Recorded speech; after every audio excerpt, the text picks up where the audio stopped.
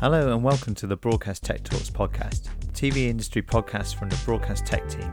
My name's Jake Bickerton and I'm the editor of Broadcast Sport and Broadcast Tech magazines. We're here to talk about gender representation in all the different areas of post-production industry to mark International Women's Day 2022. I've got two great guests with me today. We've got Jet Omoshebe from Goldcrest, and we also have Natasha Cadle at Envy as well. I'll get both of them to introduce themselves rather than me rambling on, and they can tell us a little bit about their backgrounds and how they got to be in the amazing positions they're in today. Jet, do you want to start us off with a bit of a kind of career highlights? Oh gosh, okay, sure. Well, Jet Omoshebe, I work at Goldcrest post-production. I've been, as a colourist, as a senior colourist, I've been a colourist for quite a long time now. I've been in the industry about 30 years, working my way up right from the bottom. Literally started as a receptionist, actually in a sound house, in through bookings, in through assisting. It's taken a while, and it hasn't all been a very sort of linear trajectory. I've had a few dips and peaks, and I've worked for quite a few different companies. Now mainly doing high-end sort of broadcast drama and some feature films. We'll come on to what it's been like as a woman going through a kind of career trajectory that I imagine when you first started as a colourist, there wasn't too many other sort of female colourists around. We'll come on to that in a minute. And after Natasha gives us an intro to herself as well. Hi, I'm Natasha Cadle. I'm creative director and co-founder of Envy Post. And I'm actually a relative newcomer to the world of post-production because I've only been in it for 16 years. I've done pretty much what Jed said as well. I've started at the beginning. I was a runner. I've literally been in engineering at Channel 4, which is kind of unusual. And I decided to go the more creative route, and I became a production assistant and a promo producer. And then I became a creative director before we set up Envy Post Production, which has now been going for, in March, it'll be 16 years. Wow. So engineering background originally for Natasha, and so probably very similar experience to Jet, I would imagine, when you're first, starting off in these roles that, take you down this certain path. You must look around you at that time and think, there's quite a lot of blokes here and not that many women. Jet, what was your experience like and what's it like now? I didn't have any other point of reference when I started. Not only were there no women, but there were really no people of colour, or very few people of colour doing my job. But I don't know how much I focus on that when I started, to be honest. It was not until a bit later on where I felt people were people made me aware of it. I mean, you'd sort of be at the desk and a client would walk in and go, "Oh my God, it's a woman," or you'd be aware. Actually, that has been said, and you'd also be aware that perhaps you were having to spend the first half of the session proving you could do the job, and then everybody would relax. But there was definitely a feeling that I became aware of as I got sort of more jobs and the jobs became more important. That there was that sort of feeling of, can she actually do this? And I always thought, well, I put myself in their shoes, and I thought, well, if I went to a typically male, I'm going to say a mechanic, and there was a woman mechanic, would I have a moment of thinking, oh my goodness, I wonder if she can do that? Or I wonder, do you know what I mean? And so I think by being able to put myself in their shoes and go, well, this is unusual, but I'm just going to, power through and prove that I can do the job. Right. So yes, the landscape has completely changed, thank goodness. But I think, I always understood what I was up against, really. Did that help sort of spur you on a little bit at the start, do you think? Do you think that kind of created a bit of I'll show them to some degree, or? Yeah. I mean, there's nothing like being told you can't do something to make you want to prove you can. No, that's very true. And Natasha, was from an engineering perspective in the broadcast industry as well. You know, it's the same, isn't it? That's just I mean, I agree with Jet. Actually, I mean, it's more important to focus on, I guess, doing the work than being a woman in the industry. So it is one of those things that you just kind of. I never really had a problem with it, and a bit like Jet, somebody had to point it out to me, because I just thought, you know, I'm just doing what I'm doing, and it's absolutely fine. It just how you conduct yourself, what you do, you know, show people that you can do it, and that you are as capable as anybody else. Really, it doesn't really matter if you're male or female, as far as I'm concerned, really. And what about at Envy now? Is there much of a gender balance in those kind of engineering roles as well as the creative roles? Yeah, I mean, we really do focus, on trying to create just diversity full stop, really, not just about gender. I think it's hugely important. I mean, my background, I'm from Holland, and I've got, you know, various different sort of backgrounds anyway. So I always kind of encourage that regardless. But it's hard because, as Jet knows, because doing the craft that you do, Jet, with regards to being a colorist, I mean, it takes years to hone these skills. And, you know, when people say, oh, why have you just got white men? It's kind of like, well, it takes a good 10 to 15 years to cultivate someone of seniority. And you can't just say, oh, here you go, here's a woman and she's going to just do this all of a sudden overnight. It doesn't work that way, unfortunately, in our industry. You know, the craft that Jet has created over the years has taken a long time to do, and you can't just create something like that overnight. So I do hope in the next 5 to 10 years that things will completely be different. I mean, we are definitely got so much training going on, and, you know, that's always been our priority, to train and to make sure that, you know, we show young people what is actually available in our industry, because a lot of young people don't know much about post-production. And, you know, we have to educate people to say, look at all these fantastic jobs in this industry. It's not something that you learn in you know, when you go to sort of primary school. They don't just go, oh, this is going to be a really good industry for you to get into. So we need to shout about it. You know, we need to sort of educate people of the fantastic jobs that are available in our industry.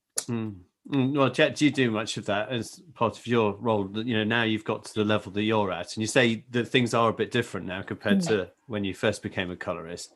Absolutely, and I've had lots of female assistants, and talk a lot to, you know, to all young people actually about ways into the industry. And I think that's one thing. I mean, training is one thing that I really do believe in. I'm really kind of quite hot about.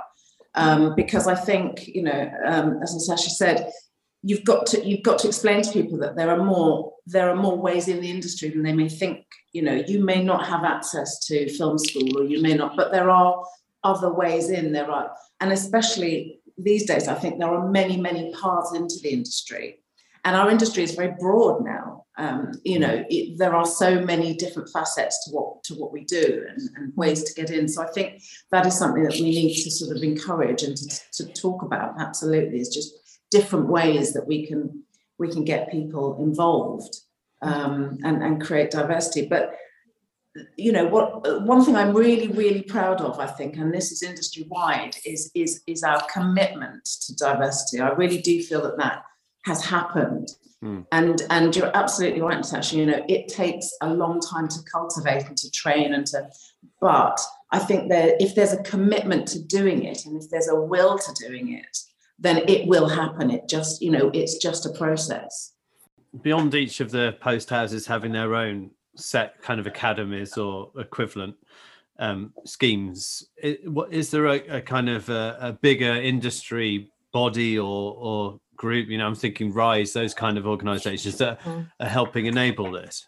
Yeah, I think it's hugely important. I mean, I've worked with Rise, I've worked with Wonder Women TV, I've worked with lots of different people to sort of, you know, spread the word and to talk about, you know, what is available and what we do, and in helping, you know, that's and mentoring is also a massive thing that I really believe in. So it is about education, it is about mentoring, it's about helping, you know, people, and it's about making people understand of what is around and what can be done, and, you know, and any sort of encouragement you can do in any shape, way, or form is the way forward. And Jet, at Goldcrest, do you have anything in particular to try and drive a more diverse group of people into, say, becoming a colorist or some of the other roles that you have? But I do know that that we are very, very keen on gender balance, especially. I mean, we probably tip slightly the other way. It's a very, very girl-centric. Is it right? Interesting. Well, is that across the board? Is it, or in certain levels? This is across the board. Right. Yeah. Certainly in sound, we have a lot of women. Most of our editors are women. All right. We've got 3 female colorists. So I think, and actually, I just think I think having that balance just works. I think everybody enjoys it. I think it's it's a different dynamic that I think actually men really enjoy also. And it's always been the case at Goldcrest, or is it sort of a recent thing that you have this really good gender balance? It's just always been. It's always been that way. When I joined, I was stunned by how many. I mean, all the editors were women when I joined. It's quite an interesting sort of recruitment drive, I think, to try and keep balance, and I think it works really well.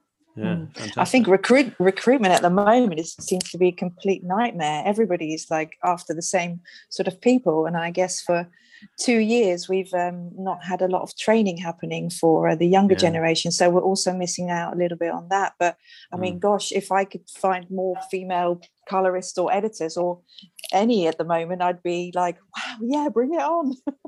So you think that's just down to your competitors sort of taking people that are in the pool that are women that have experience? I mean, with very early on when we started Envy, I kind of looked at, I mean, I guess maybe because I came outside of post-production, I kind of looked at it and went, hang on a minute, there aren't many people that do this type of work. So you either have to steal or you have to grow. Yeah. So I literally just went, but there's not enough post houses around to steal them from, because then there'll be nothing left. So you have to grow. So we ended up setting up the Envy Academy, which works twofold, which is basically for educational purposes, but also to have a training scheme inside of Envy once you've come inside and has decided what you want to do. I mean, the runner role, which is just, I'm going slightly off piece, but the runner role is kind of not for the cups of tea and coffee. It's not about that. It's actually for young people to assess what they want to do, because they don't know all the roles that are available. And I have lots of young people coming going, oh, I'm going to be an editor. And you're like, okay. And then literally like a month later, they go, oh my God, I didn't know you did that. And you've got VFX and you've got like grading and you've got online and you've got off. It's all different. And they just didn't know. So they follow a different career path to what they thought they wanted. And I think the runner role is really good for that, because you will really enjoy your moment. You won't know when you're doing it, but yes, and the money is not great. But, I still have friends from my runner days, because it's just one of those moments you kind of grow and you suddenly go from, okay, I'm a student or I'm a young person going into this amazing world, and you're learning and you're seeing and you're just sort of observing and talking to your peers and talking to clients and all sorts of things, which is really, really useful. But yeah, it's education is hugely important, and growing these people into what they want to do. And yes, they get stolen frequently, because good people do. The training is good, and actually turnover it is fine. Obviously when you cultivate someone and they're really, really good, and then they get stolen, it's a little bit hard. It's like but it happens, and the problem with us, I guess, is because they've started with us. They need to see what it's like on the other side, and then sometimes they come back. We've now had 3 people done the runner route, left to go somewhere else, and now come back as a senior. That's so it's really, really, really nice. Yeah. So it's the full circle. But yeah, I mean, if we're helping the industry this way, then so be it. But that runner route is an interesting one, isn't it? Because to become a runner, as you mentioned, you're going to have to go through a certain period of time where you're getting very little money. How does the desire to get a more diverse selection of a group of people into this industry equate with the runner position, which by very necessity means that you have to survive on very little money for a while? And I started as a runner, and a long time ago, and the money was rubbish then. So, and I, I survived. I flat shared with people. Some weeks I had just baked beans and toast a lot, and then other times, you're a little bit more. If you do overtime, you get a little bit more. I mean, it's balance, isn't it? It's for every person. That's so individual, and I don't really think it matters what background you're from, because the money is the same, and your career path is, you have the same opportunities and you have the same things available to you, whatever gender or whatever background you're from. So you also need to kind of want it and have a passion for what you do in general to be able to progress. But that's so individual. I don't necessarily see that as a gender or a background issue. It is not a well-paid role. It definitely is still not. It's not worse paid than quite a lot of other jobs that people probably are going to start their careers doing. Okay. And it's at least it's hopefully it's not a free internship. I think what I always say to people is get in as a runner and shine. If you shine out of control, you will be moved up. You won't have to do it for too long, because this industry has an insatiable need for really clever, smart. Totally agree.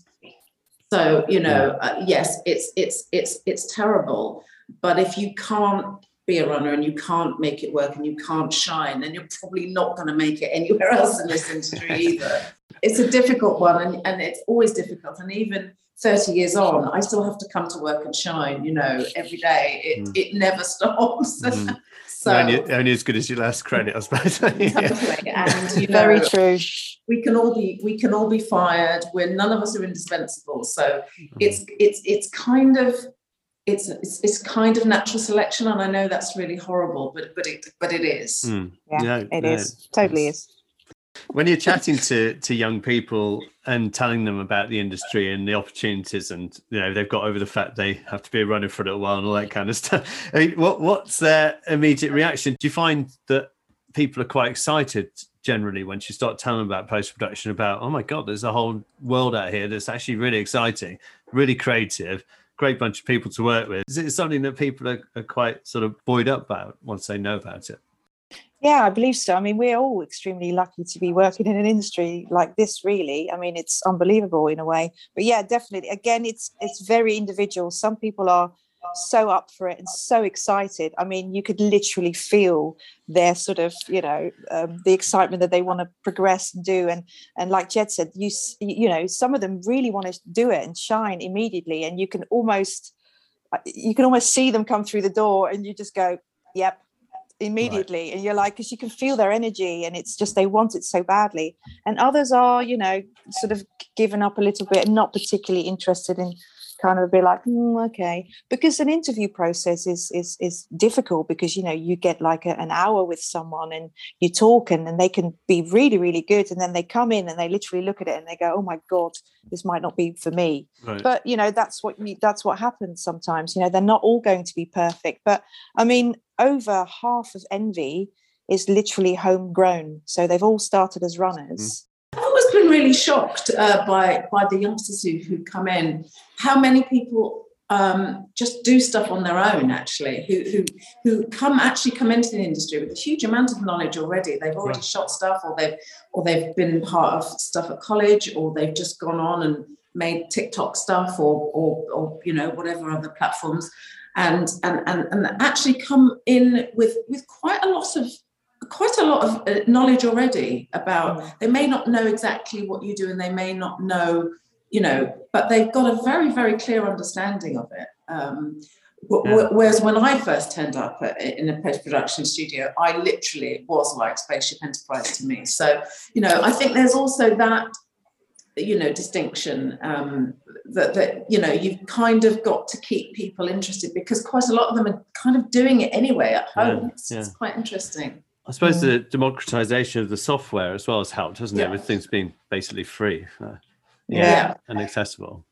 I was thinking the other day, I was at Channel 4 and there was we had no computers, and I was working in the tape library, and we had like an index system with cards. And when I was talking to somebody about it, you could see them looking at me going, what? Like you had no computers. What? So it's like, oh God, Jesus, maybe I shouldn't have said that. But it's funny, yeah, having one IT person at Channel 4 when I was there. It's kind of like, yeah, that's funny. That sounds quite positive then, in terms of, you know, how we are now compared to a decade or a couple of decades ago and stuff. And what more can be done, do you think? And really, I suppose, what do you think, say, in the next decade will be the case? Do you think we'll have this sort of much better balance generally? I think the gender thing is happening. I think we've realised that we've needed to do it. I think we've answered the call.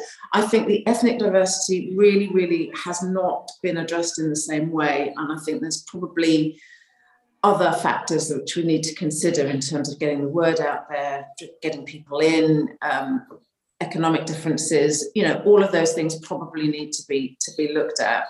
But I think, again, I just think it's the will to do it. I think once we have the will to do it, once we recognise there's an imbalance there, and we have the will to use recruitment and outreach, I really think we can change that. And I think we just need to get our heads together. You know, we're a very resourceful, sort of proactive industry, and I think we just need to get our heads together with that last shift to just to really get a much more inclusive kind of, you know, way of getting the word out there.